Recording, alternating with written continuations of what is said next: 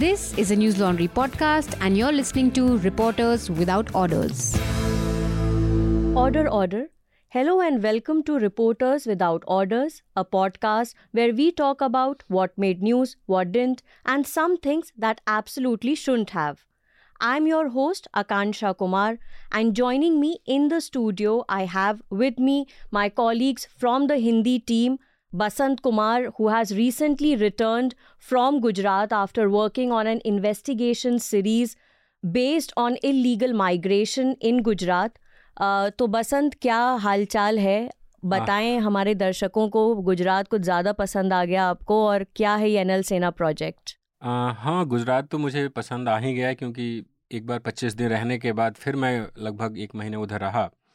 और ये सेना अभी चल रहा है जो गुजरात में और पंजाब में, ये है कि लोग अवैध रूप से अमेरिका जाते हैं। और ये कोई आज से नहीं हो रहा, 70 से शुरू हुआ और 90s के बाद एक वो हो गया। मतलब क्या बोलते हैं, मतलब आप छोटे से बच्चे से पूछेंगे ना, जैसे आप बिहार यूपी के किसी सिगरेट के, किसी पान के, किसी चाय की दुकान पे जाएं तो आपको 1-2 नेता मिल ही जाएंगे, लोकल पॉलिटिशियन।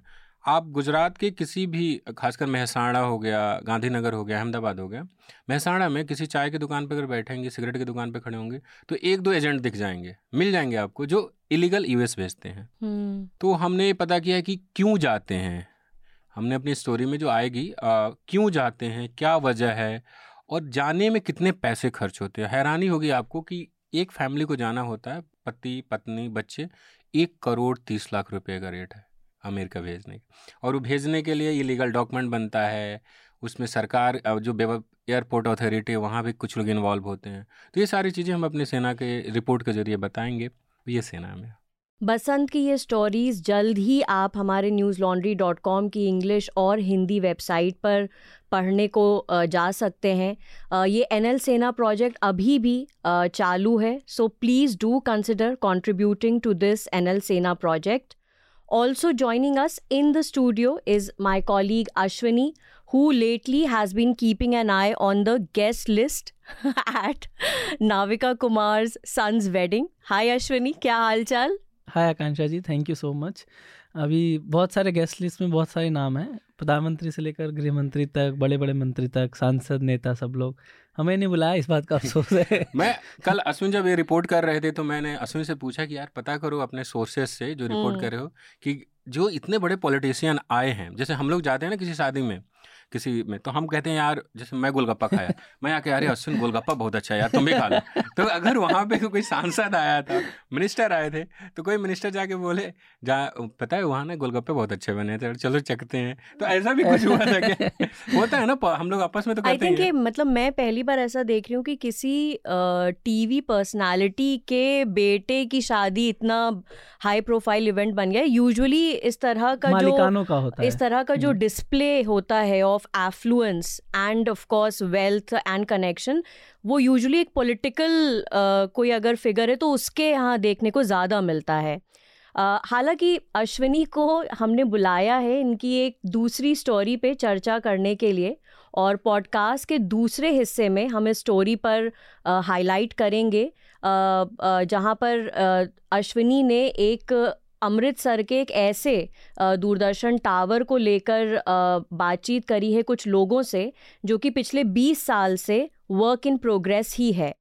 पॉडकास्ट के पहले हिस्से में हम बसंत की एक स्टोरी है जो कि बिहाइंड द पे वॉल है, जिसमें बसंत ने अदानी ग्रुप से जुड़े एक ऑडिटिंग फर्म पर तहकीकात करी है और हिंडनबर्ग रिसर्च रिपोर्ट में भी इसका जिक्र किया गया था। तो इस पर हम बसंत से बात करेंगे। Just a little bit background for those who don't know, stupendous rise of businessman Gautam Adani has been in news lately after a New York-based financial research firm, Hindenburg, raised questions on some of the accounting practices by the business group and whether it amounts to alleged manipulation of its stocks. और बसंत, जो पहला सवाल है, क्योंकि इस तरह के जो स्टोरीज़ हैं वो काफ़ी टेक्निकल होते हैं, एक बार में पढ़ने में समझ में नहीं आते हैं, तो जो स्टोरी में आपने बात करी और हाईलाइट किया है गौतम अदानी समूह से जुड़े एक अकाउंटिंग ऑडिट फर्म है, Shah Dhandharia and company LLP। सबसे पहले ये जानना चाहेंगे कि आपने इसी कंपनी पर क्यों फोकस किया है और हिंडनबर्ग की जो रिसर्च रिपोर्ट है इसके बारे में क्या कहती है? हिंडनबर्ग ने जब उसकी रिपोर्ट आई तो उसने इस फॉर्म का जिक्र किया था, ऑडिटिंग फॉर्म का, और उसने कहा था कि इसमें 23-24 साल के नौजवान हैं और वो इतनी बड़ी कंपनी अडानी इंटरप्राइजेज का ऑडिटिंग करते हैं और उनका कोई खास अनुभव नहीं है। हिंडनबर्ग ने ये बोला। और माना जाता है कि जो बड़ी लिस्टेड कंपनियां हैं वो ऑडिटिंग के लिए मतलब एक प्रोफेशनल और जो एक तरीके से जिनका अच्छा अनुभव हो, जिनकी समझ, मतलब 23-24 साल में चलिए CA तो बन गए हैं, डॉक्टर भी बन जाते हैं MBBS करके, लेकिन हम कोशिश करते हैं, एक वहाँ के CA ने मुझे कहा भी कि हम कोशिश करते हैं कि किसी अनुभवी डॉक्टर के पास जाएं। तो जब इतनी बड़ी कंपनी होती है तो अगर नए लोग करेंगे तो बहुत मुमकिन है कि कुछ अप डाउन हो सकते हैं। इसीलिए बड़ी कंपनियां, और कई उदाहरण भी दिए गए थे और कई अलग रिपोर्टों में कि फलानी कंपनी कितने अनुभवी लोगों को ऑडिटर रखती है, लेकिन अडानी ग्रुप ने इसे रखा था। तो जब मैं गुजरात जा रहा था अपने सेना प्रोजेक्ट के लिए, जिसका जिक्र आपने पहले किया, तो मेरे दिमाग में था कि मैं एक स्टोरी ऐसे इसको देखूंगा, क्योंकि तब तक समय हो गया था अडानी वो हिंडनबर्ग के रिपोर्ट आए हुए। तो मैं इनके एड्रेस पे गया और हिंडनबर्ग ने अपनी रिपोर्ट में भी कहा था कि बहुत छोटा फॉर्म है, यहाँ से 9 लोग कुछ लोग काम करते हैं, 8-9 ऐसे, और इनका अनुभव भी ज़्यादा नहीं है। एक उन्होंने जिक्र किया था कि इन्होंने इतनी कुछ अमाउंट था, बहुत छोटा अमाउंट था, ऑडिट किया है, और अडानी इंटरप्राइजेज इतना बड़ा है। तो मैं एक क्यूरियस था कि मैं जहाँ ही रहा हूँ अहमदाबाद, तो जरा इन कंपनी के बारे में पता करूँगा क्या है। फिर मैं वहाँ गया, वहाँ अहमदाबाद में लॉ फॉर्म करके एक लॉ गार्डन करके एक बहुत बड़ा पार्क है शहर एकदम सेंटर में। उससे लगभग 500 मीटर दूर अभिजीत अपार्टमेंट है, वहाँ तमाम CA का दफ्तर है, वहीं इनका दफ्तर था। वहाँ मैं गया और फिर वहाँ मैंने काम करना शुरू किया। पहले तो उनके दफ्तर गया, बात करने की कोशिश की, उन्होंने बात नहीं किया। उनके जो वहाँ पे सुबह मैं 11 बजे पहुँच गया था, तो उनके जो ऑफिस के देखभाल करने वाले थे उन्होंने फ़ोन पे बात करा दिया। लेकिन मैं उसको रिसर्च करना शुरू किया तो ये स्टोरी निकल के आई कि ये साधनन्या ग्रुप वास्तव में धर्मेश पारिक ग्रुप, जिसका जिक्र हम स्टोरी में लंबे काफ़ी डिटेल में है, ऐसा लगता है किसी मुखौटा भर है क्योंकि जिन भी कंपनियों का इनको मिला है वो पहले धर्मेश पारिक देखते थे, वो भी एक CA फर्म है, और उसके बाद इनके पास आया और इनके पास से अडानी बिल्मर का एक 3 कंपनियों का इनके पास था, अडानी बिल्मर, अडानी इंटरप्राइजेज और अडानी गैस। 17 में इनको मिला और वो अब जाके अडानी बिल्मर फिर से धर्मेश पारिक के पास चला गया है। और हम आगे अगर आप सवाल इस पे पूछेंगे तो हम विस्तार से बताएंगे कि हम ऐसा क्यों कह रहे हैं कि ये धर्मेश पारिक जो CA फर्म है उसका मुखौटा है साधनन्या ग्रुप। अगर आगे विस्तार से अगर बात करेंगे और तो उसमें भी कुछ वायलेशन भी हैं, क्योंकि हर एक कंपनी को ऑडिट के लिए केवल 5 साल का मौका दिया जाता है, लेकिन धर्मेश पारिक को बीच में भी शायद इन्होंने कुछ दिया है ऑडिट के बहाने से। देखिए, कंपनी एक्ट 2013 के मुताबिक क्या है कि आपको CA चेंज करना है, ऑडिटर चेंज करना है, ताकि जो आपके इन्वेस्टर हैं उन पे भरोसा पैदा हो, इस तरीके की चीज़ें हो।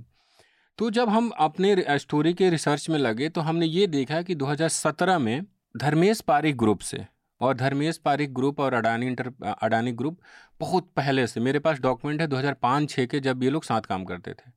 और वहाँ जो CA है उन्होंने बताया कि ये दोनों कंपनी एक साथ बड़ी हुई है और शुरू से मतलब साथ रहे हैं ये लोग। तो 17 में अडानी इंटरप्राइजेज का ऑडिटिंग लेके इनको दिया गया और 17 में ही लगभग 3 कंपनियों का साधनन्या ग्रुप को दिया गया। उसी बीच 4-5 लोग इस कंपनी में साधनन्या में ग्रुप ज्वाइन करते हैं और उनका लिंक्डइन प्रोफाइल बताता है, उसमें से ज़्यादातर ये तमाम लोग जो यहाँ आके पार्टनर बनते हैं साधनन्या ग्रुप में 17 में ही, उसी आसपास जब इनको ऑडिटिंग की जिम्मेदारी अडानी ग्रुप की तरफ से दी जाती है, और उसमें जो लोग आके पार्टनर बनते वो सब पिछले 3 साल से, कोई 2 साल से वहाँ काम कर रहा था धर्मेश पारिक में। वहाँ एज ए CA काम नहीं कर रहे थे, पर कोई ट्रेनी है, कोई किसी और भूमिका में है, तो वहाँ वो काम कर रहे थे। वो यहाँ आके बन जाते हैं पार्टनर और यहाँ आके वो तब तक वो CA पास कर लेते हैं और कोई 1 साल बाद ऑडिट करने लगता है अडानी इंटरप्राइजेज के लिए। और अभी 2021 में ये साधन धनिया LLP हुआ, कंपनी एक्ट के तहत रजिस्टर्ड हुआ, MCA में इनका डिटेल आया, पहले एक ये फॉर्म था। तो अभी जो इनके डायरेक्टर हैं उसमें से 5 डायरेक्टर हैं, 3 शुरू में जो लोग थे उसमें से एक चले गए, उसमें से 3 वही हैं जो पहले धर्मेश पारिक ग्रुप में 3 साल 2 साल काम कर चुके हैं। एक व्यक्ति ऐसे हैं जो प्रवीण नाम है उनका, वो कच्छ से आए हुए हैं, वो अलग थे, और जो मेन है जिनके नाम पे धर्मेश पारिक ग्रुप है, धर्मेश पारिक साधन धनिया, वो पुराने हैं। बाकी तमाम लोग धर्मेश पारिक ग्रुप के ही आए हैं। अश्विनी, आपको यहाँ बीच में लाना चाहेंगे कि जब से ये हिंडनबर्ग रिसर्च रिपोर्ट रिलीज़ हुई है, ऑफ कोर्स एक तो ये इस तरह की वॉल्यूमिनस अगर कोई रिसर्च रिपोर्ट आती है शायद 8,000 वर्ड 10,000 वर्ड की है, तो ऐसा होता है कि जैसे कुछ डिबेट ऐसे होते हैं जो ट्विटर पे बहुत अच्छे लगते हैं, बहुत चलते भी हैं, जो भी उन पे थ्रेड कर दे वो बहुत वायरल भी होता है। 2 चीज़ें हैं जो मैं चाहूँगी आप दर्शकों को बताएं कि पहले तो इस पूरी रिपोर्ट का मीडिया कवरेज कैसा रहा है, उस पर आपको क्या कहना है, आपने ऑब्जर्व भी किया है बहुत क्लोजली, और दूसरा कि भाई ऑपोजिशन ने भी इसको एक मुद्दा इसीलिए बनाया because it is Gautam Adani who seen close to prime minister Narendra Modi, लेकिन जो हमारी जो देश की जो पॉलिटिक्स है उसमें ऑप्टिक्स तो काम आती है, लेकिन लाइक बोफोर्स अभी भी रेलिवेंट है because there could be a link with the Gandhi family through money trail. यहाँ पर ऐसा कुछ है नहीं, एक वॉल्यूमिनस रिपोर्ट है जो कि अकाउंटिंग प्रैक्टिसेस पे सवाल उठा रही है, वैलिड हैं, उस पर डिबेट अभी चल रहा है। क्या ये वाकई में प्रधानमंत्री की छवि को ख़राब करने के लिए काफ़ी है? मतलब एक नॉर्मल जो आम जनता है उन तक मैसेज जा रहा है हिंडनबर्ग रिसर्च रिपोर्ट का? मुझे तो ऐसा नहीं लगता कांक्षा कि आम जनता तक जा भी रहा है, क्योंकि आज भी मतलब 24 जनवरी को आया है रिपोर्ट, आज करीब 2 महीने हो जाएंगे इस महीने। 50 में से अगर आप जोड़ेंगे 100 लोगों में से, तो उसमें से 40 लोगों को पता होगा हिंडनबर्ग का, 60 को तो पता ही नहीं होगा। जो 40 को पता होगा उसमें भी 20 होंगे कि बोलेंगे ये देश की छवि खराब करने के लिए कहा गया है, इसमें कुछ मोदी के खिलाफ तो है ही नहीं, कोई भ्रष्टाचार की बात तो हुई नहीं है, तो इसमें मोदी जी कैसे जिम्मेदार हो गए। और जो 20 हैं, 20 में भी 10 बोलेंगे हाँ कुछ तो प्रॉब्लम है, कुछ बोलेगा मुझे पता ही नहीं है, और बाकी लोगों ने तो पढ़ा ही नहीं होगा। तो ये बोफोर्स वाला मामला इसलिए भी अलग था क्योंकि उसमें एटलीस्ट जांच तो हुई, यहाँ तो जांच ही नहीं हो रही है। हाँ। यहाँ सबसे बड़ी प्रॉब्लम ये है, संसद में भारत सरकार ने बताया कि ना वित्त मंत्रालय ने कोई जांच इनिशिएट की, ना कोई सेबी ने जांच इनिशिएट की खुद से। जब सुप्रीम कोर्ट ने बोला कि आप करो, तब एक 5 लोगों की 6 लोगों की कमेटी बनी है जो सुप्रीम कोर्ट ने खुद बनाई ताकि वो कहा जा सके कि पारदर्शिता तरीके से काम हो रहा है। वो 6 लोगों की कमेटी बनाई गई, वो कब काम शुरू करेगी, कब क्या मिलेगा, तब तक 2 महीने बाद सबूत अगर रहेंगे भी किसी के पास, वो तो हटा देगा ना। मतलब बहुत मुमकिन है कि सबूत ना मिल पाए अगर उन्होंने कुछ फॉर्जरी की भी होगी तो यहाँ तो जांच ही नहीं हो रही है। बोफोर्स से आकांक्षा इसलिए भी मेरा मानना ये है कि बोफोर्स में लिंक था सीधे राजीव गांधी के, उस समय वो थे पद पर और उनका लिंक हुआ था। भले ही वो देखिए पैसे तो मिलेंगे नहीं प्रधानमंत्री के पास से, ये तो सबको पता है, लेकिन यहाँ पे भी लिंक है। लेकिन प्रॉब्लम ये है कि यहाँ पे डायरेक्ट लिंक मोदी का नहीं है, मोदी गवर्नमेंट का लिंक है, लेकिन वो गवर्नमेंट में फिर सब लोग आ जाते हैं। सीधे आप नहीं बोल सकते कि प्रधानमंत्री ने उनको कुछ फायदा पहुंचाया। मतलब प्रधानमंत्री ना तो कोई मंत्रालय पोर्टफोलियो लेते हैं, जैसे मनमोहन सिंह पोर्टफोलियो थे कोल मंत्रालय, तो सीधे उन पर कोल मंत्रालय का चला गया कि कोल में भ्रष्टाचार में आप भी थे, तो सीबीआई ने कहा कि हम इनसे पूछताछ करेंगे। ना प्रधानमंत्री के पास कोल मंत्रालय है, ना ऊर्जा का मंत्रालय, ना कोई मंत्रालय है। तो अगर मान लीजिए किसी भी चीज़ में अडानी को फ़ायदा पहुँचाया भी गया है, चाहे रोड में हो गया, चाहे सीमेंट वाली काम में हो गया, चाहे किसी चीज़ में, तो प्रधानमंत्री तक सीधे बात ही नहीं आएगी। क्योंकि डायरेक्ट इन्फ्लुएंस क्या होता है, इन्फ्लुएंस ये होता है कि आप उनका इन्वायरमेंट का क्लियरेंस करवा देते हैं, आप उनको तुरंत फाइल पहुंचा देते हैं। यही सब हुआ है। यही सब जो कांग्रेस पार्टी आरोप लगा रही कि ऑस्ट्रेलिया में प्रधानमंत्री जाते हैं, वहां पे रिकमेंड करती सरकार कि अडानी हमारे यहाँ के देश की बड़ी कंपनी, इनको ठेका दिया जाए। श्रीलंका में जाते हैं तो बोलते हैं कि पोर्ट के लिए आप अडानी को दो, जो बात भी उठी थी, लेकिन डायरेक्ट प्रूव नहीं कर सकते लिंक। देखिए अब लोग इतने पॉलिटिकली अवेयर हो गए हैं कि लोग जोड़ लेते हैं कि अडानी का राइस गुजरात से हुआ इसलिए प्रधानमंत्री को जोड़ लो। नहीं, पॉलिटिकल अवेयर नहीं हुए हैं लोग, इतने ज्यादा वो हो गए हैं कि भक्ति भावना जिसको बोलेंगे कि फर्क नहीं पड़ता वाला, वो 300 रुपए किलो पेट्रोल कर दो मुझे फर्क नहीं पड़ता वाला सिचुएशन चल रहा है। और मीडिया की भी, अश्विन मीडिया जब मीडिया कवर करते हैं अश्विन हमारे लिए न्यूज लॉन्ड्री के लिए, तो उसमें ये भी कि मीडिया ने भी इसको बहुत अग्रेसिव होकर नहीं दिखाया।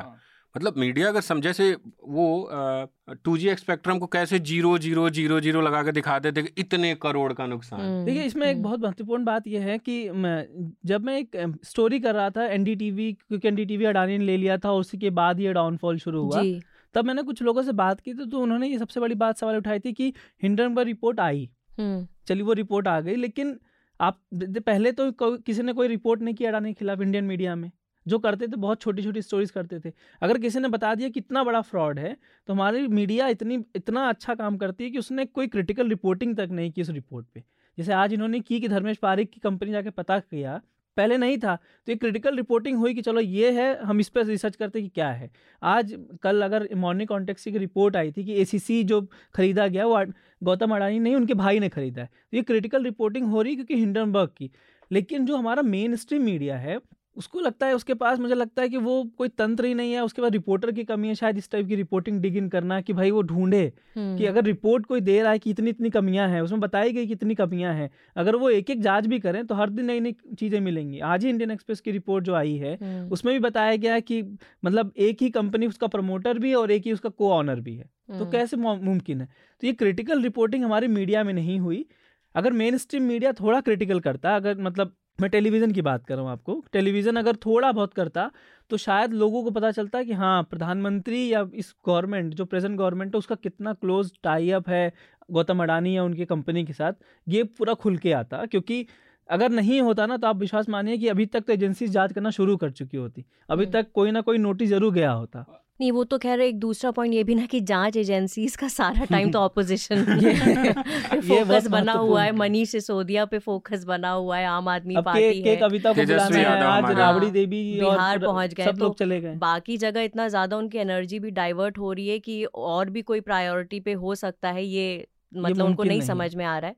तो बसंत, एक जो चीज़ मैं आपसे पूछना चाह रही थी कि जैसे धर्मेश पारिक की जो फर्म है, आप कह रहे हैं कि उसका जो फ्रंट है वो धांधरिया कंपनी है, कुछ लोग हैं जो इसमें थे और फिर करते करते अब उसमें पार्टनर बन गए हैं। वायलेशन क्या है, मतलब कि क्या ये अनएथिकल है, क्या किसी तरह का एक्शन लिया जा सकता है, कोई क्रिमिनलिटी है? नहीं, कई बार होता है ना कि प्रोसेस फॉलो हुआ है। आप देखिए कि जो नौकरियां जुगाड़ से लगती है, सरकारी नौकरियां, उसमें ऐसा नहीं होता कि प्रोसेस फॉलो नहीं होता, प्रोसेस फॉलो होता है, पर उसमें चालाकी होती है।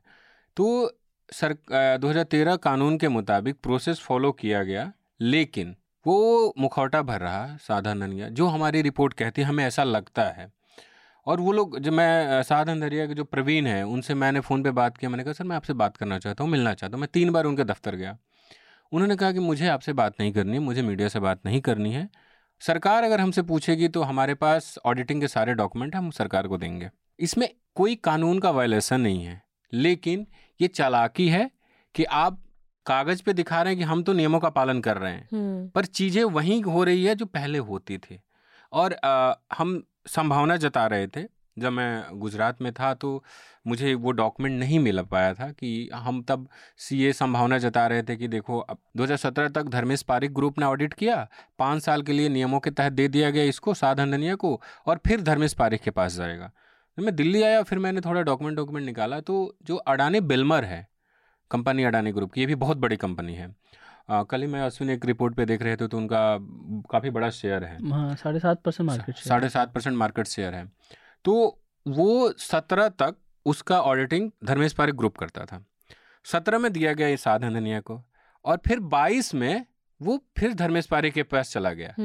तो आप एक तरीके से कान इधर से पकड़ रहे हैं, इधर से पकड़ रहे हैं, कान ही पकड़ रहे हैं। तो कागजी रूप से कोई वायलेशन नहीं हुआ है, आप टेक्निकली इसमें दोषी नहीं बोल सकते, पर ये चालाकी है। राइट। अश्विनी, आपके स्टोरी पर आते हैं।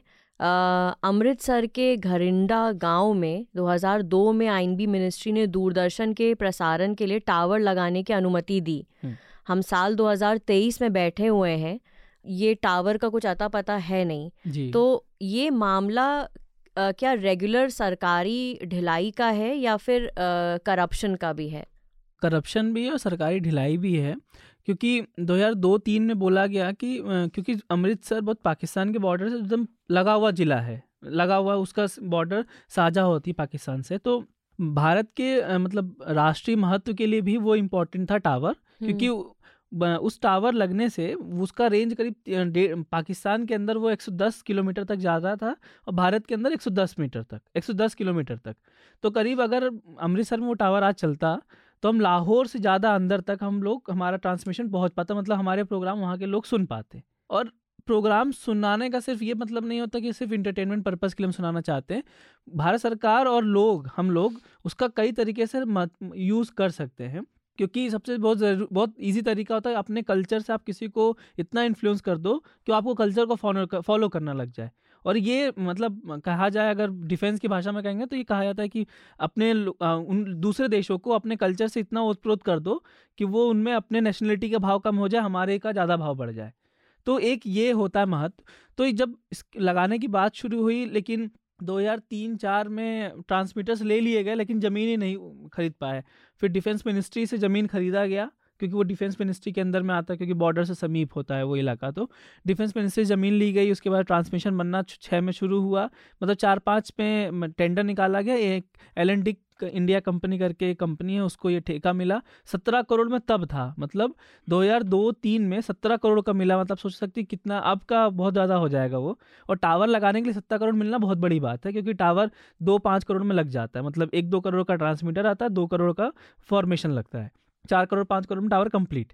तो अगर 17 करोड़ खर्च किया जा रहा तो इसका मतलब वो था कि बड़ा 20 किलोवाट का लगाया जाएगा और उसका रेंज बड़ा होगा, ताकि पूरा पंजाब और पाकिस्तान का आधा इलाका हम कवर कर पाएंगे। हालांकि वो 6 में बनना शुरू हुआ, लेकिन वो 13 में बन के तैयार हुआ। पता चला कि जो 283 मीटर पे वो डेंट था, थोड़ा वर्टिकली एक साइड झुका हुआ था। तो जब यहाँ से टीम जांच करने गई तो उन्होंने कहा कि आपका जो टावर है वो इनकम्प्लीट है, क्योंकि हम 300 मीटर बनाना था, लेकिन 283 पे ही डेंट था, तो ट्रांसमीटर उस पर लग नहीं सकता था। ट्रांसमीटर लगने के लिए वो सही होना चाहिए फॉर्मेशन। यहाँ की टीम गई, उन्होंने जांच किया, बोला कि इनकम्प्लीट है। कंपनी को बोला फिर से कहो, तो कंपनी ने बोला कि हम नहीं कर सकते, हमने बना के दे दिया, आपको जो करना है करो। उसके बाद इन्होंने एक प्राइवेट कंपनी से जांच करने के लिए भेजा फिर से फॉर्मेशन का, और एक फिर IIT रुड़की की टीम गई, उन्होंने भी जांच किया। वो जांच करने के बाद भी 16 में ये सब 13 में बना, 15-16 तक वो चलता रहा जांच, 16 से लेकर 17 तक मामला शांत था। 17 में फिर एक नया टावर और बना दिया गया, वो टेम्परेरी टावर बना दिया गया। और उसके बाद आज तक, मतलब आज हम 23 में हैं, वो आज तक उस टावर का कोई पूछने वाला नहीं है। मतलब वो टावर बन चुका है, लेकिन वहाँ चलता कुछ नहीं है, एक बाउंड्री वॉल है, गार्ड बैठा रहता है, उसके अलावा उस टावर का कोई यूज़ नहीं आज के समय में। और जो पैसा बर्बाद हुआ वो हुआ। बसंत, आप कुछ इस पे बोलना चाहेंगे? नहीं, अश्विन की कहा, मतलब ये स्टोरी सुन के पढ़ के मुझे, हमारे एक बिहार के जर्नलिस्ट हैं, उनकी किताब है रुक्तापुर, वो बिहार पुष्प मित्र, उनके बिहार में कैसे एक पुल बनना शुरू होता है। वो बिहार में एक नदी परियोजना है, कोसी नदी से वो मिथिलांचल वाला इलाका, वहाँ पानी लाना है। आप हैरान होंगी, इंडिया टुडे में उस पर रिपोर्ट छपी थी उन्हीं पुष्प मित्र की, कि लाल बहादुर शास्त्री ने उसका उद्घाटन किया था। सोचिए कब, उसके बाद 60s में। हाँ, उसके बाद 3 प्रधानमंत्री उसका उद्घाटन कर चुके हैं और आज तक वो पूरा नहीं हुआ। तो ऐसी योजनाओं के लिए रुक्तापुर शब्द बड़ा सटीक है कि रुका हुआ है, और हम टैक्स पेयर का पैसा बर्बाद हो रहा है। इस योजना में भी बहुत कुछ, मतलब बहुत लेवल पे धांधलियां हैं, सरकारों का अनदेखी एक तरीके से बोल सकते हैं, इंटरेस्ट नहीं लेना इन सब परियोजनाओं में। इसी का कारण है कि 20 साल में एक छोटा सा टावर नहीं कंप्लीट हो पाया, मतलब।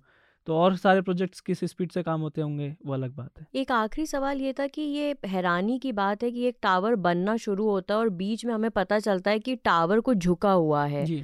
और मुझे लगता है कि ये हिंदुस्तान में वो टिपिकल पीपली लाइव वाली सिचुएशन है कि सब कुछ इधर उधर खिचड़ी जैसा जो है बना हुआ है। क्या इस तरह के कंस्ट्रक्शन का कोई टाइमली ऑडिट नहीं होता है, अश्विन? देखिए, इसकी कैग की रिपोर्ट भी आई है 2011 की। इस पे कैग की रिपोर्ट में भी ये कहा गया था कि जो फॉर्मेशन है वो गलत हुआ है, और इसमें सबसे बड़ा जिम्मेदार है तो प्रसार भारती और सूचना मंत्रालय, क्योंकि प्रसार भारती 2003-4 में था नहीं, तो उसमें सूचना मंत्रालय सब कुछ देखता था, तो प्रसार भारती बाद में एग्जिस्टेंस में आया। इसमें कई लेवल पे फ्रॉड हुआ है, मतलब अधिकारी जो थे इस मामले में जुड़े हुए, उन्होंने बहुत पैसा गबन किया है, क्योंकि आपने 12 करोड़ रुपए दे दिए इनकम्प्लीट प्रोजेक्ट को। आपने किस बिहाफ पे 12 करोड़ का पेमेंट किया जबकि काम पूरा नहीं हुआ? जनरली सरकारी विभाग में यही होता है कि आप पहले काम करो, बिल दो, फिर पैसा मिलता है। यहाँ तो अगर टावर ही प्रोजेक्ट कंप्लीट नहीं हुआ तो 12 करोड़ कैसे दे दिए गए उस कंपनी को? फिर वो कंपनी ने अपने हाथ खड़े करके वो चली गई कंपनी। उसके बाद आपने एक स्तूप इंफ्रा करके कंपनी है, प्राइवेट फर्म है, जो इस टेलीकम्युनिकेशन से जुड़ी हुई कंपनी, उसको रिसर्च करने लिए भेजा गया। उसमें भी ये आरोप लगता है कि जो वहाँ के परचेसिंग विभाग के डीडीजी थे, उनके एक परिचित की कंपनी है ये, उसको दिया गया, उसकी रिपोर्ट भी नहीं है। उसमें 30 लाख रुपए दिए गए जांच करने के लिए सिर्फ, और ये 16 में जांच करने के लिए दिए गए थे। फिर उसके बाद आईआईटी रुड़की की टीम को 6 लाख रुपए दिए गए। आईआईटी रुड़की की टीम ने बताया कि फॉर्मेशन में डेंट है। तो करीब मिला के 13 करोड़ रुपए टोटल इस प्रोजेक्ट पे खर्च हुआ। उसके बाद भारत सरकार ने क्या किया कि 6.5 करोड़ रुपए एक अलग बेसिल करके एक ब्रॉडकास्टिंग इंजीनियरिंग विभाग हमारे भारत सरकार का ही है, उसको दिया कि आप जाइए, आप जो बच गया है आप उसको पूरा करिए, बेसिल को। तो बेसिल को टेंडर भी पास हो गया 19 में, लेकिन बेसिल ने आज तक काम शुरू नहीं हुआ। अब उस बीच में हुआ क्या कि हमारे दो मतलब एक सरकार चली गई यूपीए, अब आ गई एनडीए का भी अब दूसरा पार्ट आ गया, एनडीए 2 चल रहा है, लेकिन उस प्रोजेक्ट पे किसी का ध्यान नहीं किया। अब वो क्या हुआ कि जो 16 में जब नहीं बन पाया तो 17 में ये हुआ कि भाई टेम्परेरी टावर बना देते हैं। तो एक 100 मीटर का टेम्परेरी टावर खड़ा कर दिया गया। वो 10 किलोवाट का टेम्परेरी टावर है। उस पर अब ये होता है कि पंजाबी कार्यक्रम आते हैं जो पंजाबी लैंग्वेजेस के हैं, और उसमें एक रात को बुलेटिन जो चलता है वो आता है। उसका रेंज लेकिन 50 किलोमीटर है, तो वो जलंधर तक भी ढंग से नहीं जा पाता है। मतलब पाकिस्तान तो छोड़ दीजिए, जलंधर तक नहीं, मतलब पंजाब के अंदर ही नहीं पहुंच पाता सही से ट्रांसमिशन उसका। 17 में वो हुआ कि भाई चलो इसको बनाएंगे, लेकिन एक टेम्परेरी बना दिया जाए ताकि लोगों तक ट्रांसमिशन पहुंचे, क्योंकि भारत के प्रधानमंत्री अपनी मन की बात कार्यक्रम भी करते हैं इस बीच में। अच्छा, बेसिकली उसके लिए छोटा वाला बना है। और इसमें भी एक अब दिक्कत ये हो गई कि भारत सरकार धीरे धीरे पाकिस्तान पंजाब में आप जाएंगे तो बहुत बड़ी समस्या ये हो गई कि धीरे दूरदर्शन के सेंटर्स को कम किया जा रहा है।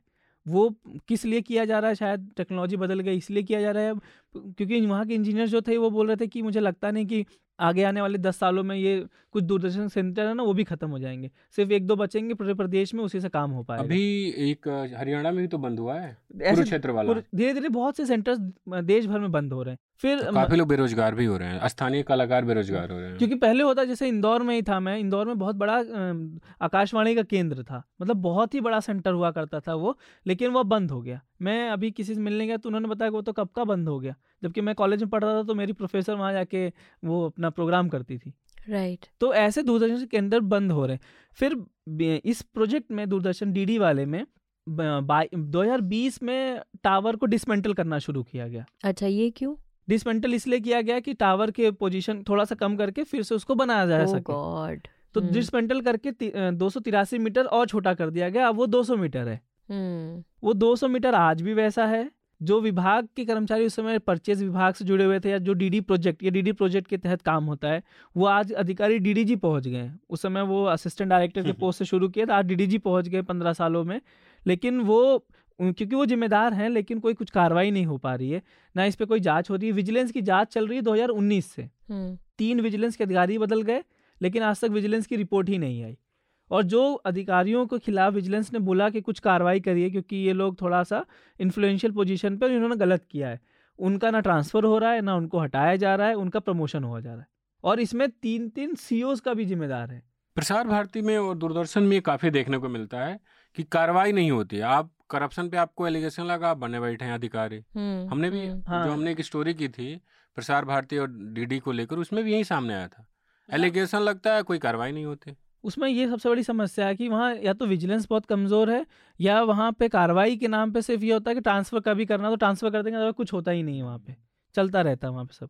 मैं वही देख रही थी कि एक पीपली लाइव का जो गाना है, देश मेरा रंगरेज ये बाबू, घाट घाट यहाँ घटता है जादू, तो ये वही है कि डीडी टावर के लिए पूरी इतने पैसे लगाए गए और टावर बना ही नहीं। बीच में एक टेम्पररी टावर आ गया, लेकिन अब उसका भी कुछ क्या यूटिलिटी हमें पता नहीं, बट जो इनिशियल ऑब्जेक्टिव था to also help with propaganda from Pakistan, ताकि वो नेबरिंग कुछ जगहों पर भी उसका प्रचार प्रसार हो सके, तो वो मेन पर्पस भी कुछ डिफीट हुआ है। सबसे बड़ी बात है कि इसी साल भारत सरकार ने बिंड करके एक नया स्कीम लॉन्च किया है, मतलब चल बहुत समय से रही, लेकिन अभी उसको 4,000 करोड़ दिए गए इस साल कैबिनेट का अप्रूवल हुआ, बजट में 4,000 करोड़ 5 सालों के लिए, तो उसका इंस्टॉलमेंट में हाथ पैसा शुरू हो गया है। बिंड का काम ही सिर्फ यही है कि जितने भी इंफ्रास्ट्रक्चरल प्रोजेक्ट्स हैं देश के, खासकर नॉर्थ ईस्ट इलाके में, बॉर्डर्स इलाके में या दूर दराज के इलाकों में, वहाँ पे इंफ्रास्ट्रक्चर को मजबूत करना, मतलब ब्रॉडकास्टिंग और नेटवर्किंग का, ताकि रेडियो को प्रमोट कर सके। रेडियो कल 100 साल का हो गया। अब स्कीम ला रहे हो 4,000 करोड़ की बाइंड के जरिए देश के ब्रॉडकास्टिंग नेटवर्क को सही करना, लेकिन एक टावर जो बॉर्डर पे ये लगा हुआ है वो आज तक पूरा नहीं हो पाया। राइट तो अश्विनी की स्टोरी ज़रूर पढ़िएगा, मुझे बहुत दिलचस्प लगी। इसके डिटेल्स मुझे बहुत ही मतलब महीन टाइप के लगे, जो कि ज़्यादातर हिंदी स्टोरीज़ की विशेषता होती है। इसके साथ ही हम पॉडकास्ट के आखिरी चरण में आते हैं, where we'll share our recommendations with our listeners. Ashwini पहले ही हाथ हिला रहे हैं कि उनके पास रिकमेंडेशन है नहीं। बसंत कुछ देख रहे हैं लैपटॉप में। मैं अपने बुक निकाला था। मैं अभी हाल ही में एक किताब पढ़ रहा हूँ और हमारे ही पेशे से जुड़ा हुआ है। ये पत्रकारिता का अंधा युग, ये किताब है आनंद स्वरूप वर्मा की, जाने माने जर्नलिस्ट हैं और पुराने जर्नलिस्ट हैं ये। तो इसको पढ़ते हुए, ये सेतु प्रकाशन से आई है। मुझे बहुत लंबे समय से ये खरीदना था पर अभी मिली। इसको पढ़ते हुए बहुत सारे भ्रम दूर हो रहे हैं मीडिया के, कि ये जो हिंदुत्व का आजकल हमारे मीडिया में दिख रहा है ये कोई नया चलन नहीं है, ये बहुत पुरानी बात है। जिस अश्विन की स्टोरी कल जो अश्विन ने लिखी है उसमें इसका जिक्र है कि ये कोई पहला मौका नहीं है जब किसी जर्नलिस्ट की शादी में इतने सारे संख्या में लोग आए हैं। अश्विन की रिपोर्ट में बताया गया कि जो वो एसपी सिंह थे नवभारत टाइम्स के, इसी टाइम्स ग्रुप के, उनकी शादी 1988 में हुई थी और उनमें 7 राज्यों के मुख्यमंत्री थे। लेकिन इस शादी से उस शादी में बस एक मामूली अंतर था और बहुत बड़ा अंतर था कि उसमें विपक्ष के नेता भी थे। इस वाले में जो नाविका कुमार के बेटे का रिसेप्शन हुआ, इसमें अश्विन की रिपोर्ट के मुताबिक विपक्ष का कोई लीडर नहीं था, खासकर कांग्रेस का। तो ये अंतर था। उसमें कांग्रेस के लोक दल के शरद यादव, हालांकि अभी उनका निधन हुआ, देवीलाल, बीपी सिंह, केसी त्यागी, ये तमाम लोग आए थे उस शादी में। तो ये, और ये मीडिया का जो हम कह रहे हैं ना कि हिंदुत्व हो रहा है, ये हो रहा है, पहले भी बहुत रायता फैला है। उस रायते को समझने के लिए किताब काफ़ी अच्छी है। अच्छा, अश्विनी आप बताएं। मैंने भी ये किताब पढ़ी आनंद स्वरूप वर्मा की, बसंत के सहयोग से। बसंत ने मुझे सिर्फ 15 मिनट के लिए दिया था, ये भी मैं बोलना चाहता हूँ क्योंकि किताब नहीं देते मुझे पढ़ने के लिए। मेरा एक ही रिकमेंडेशन है, द नाइट मैनेजर। अभी हॉटस्टार पे एक सीरीज़ है, ये अमेरिका में पहले हो चुका है, फॉरेन का है, और उसको इंडिया वर्जन में लाया जा रहा है, जिसमें अनिल कपूर और आदित्य रॉय कपूर लीड एक्टर हैं। तो मुझे काफ़ी अच्छा लगा। उसका सेकंड पार्ट जून में आएगा तो अभी 3-4 पार्ट हैं, अभी देख सकते हैं। नेक्स्ट जो एपिसोड है वो जून में आएगा। Okay. I have 2 recommendations.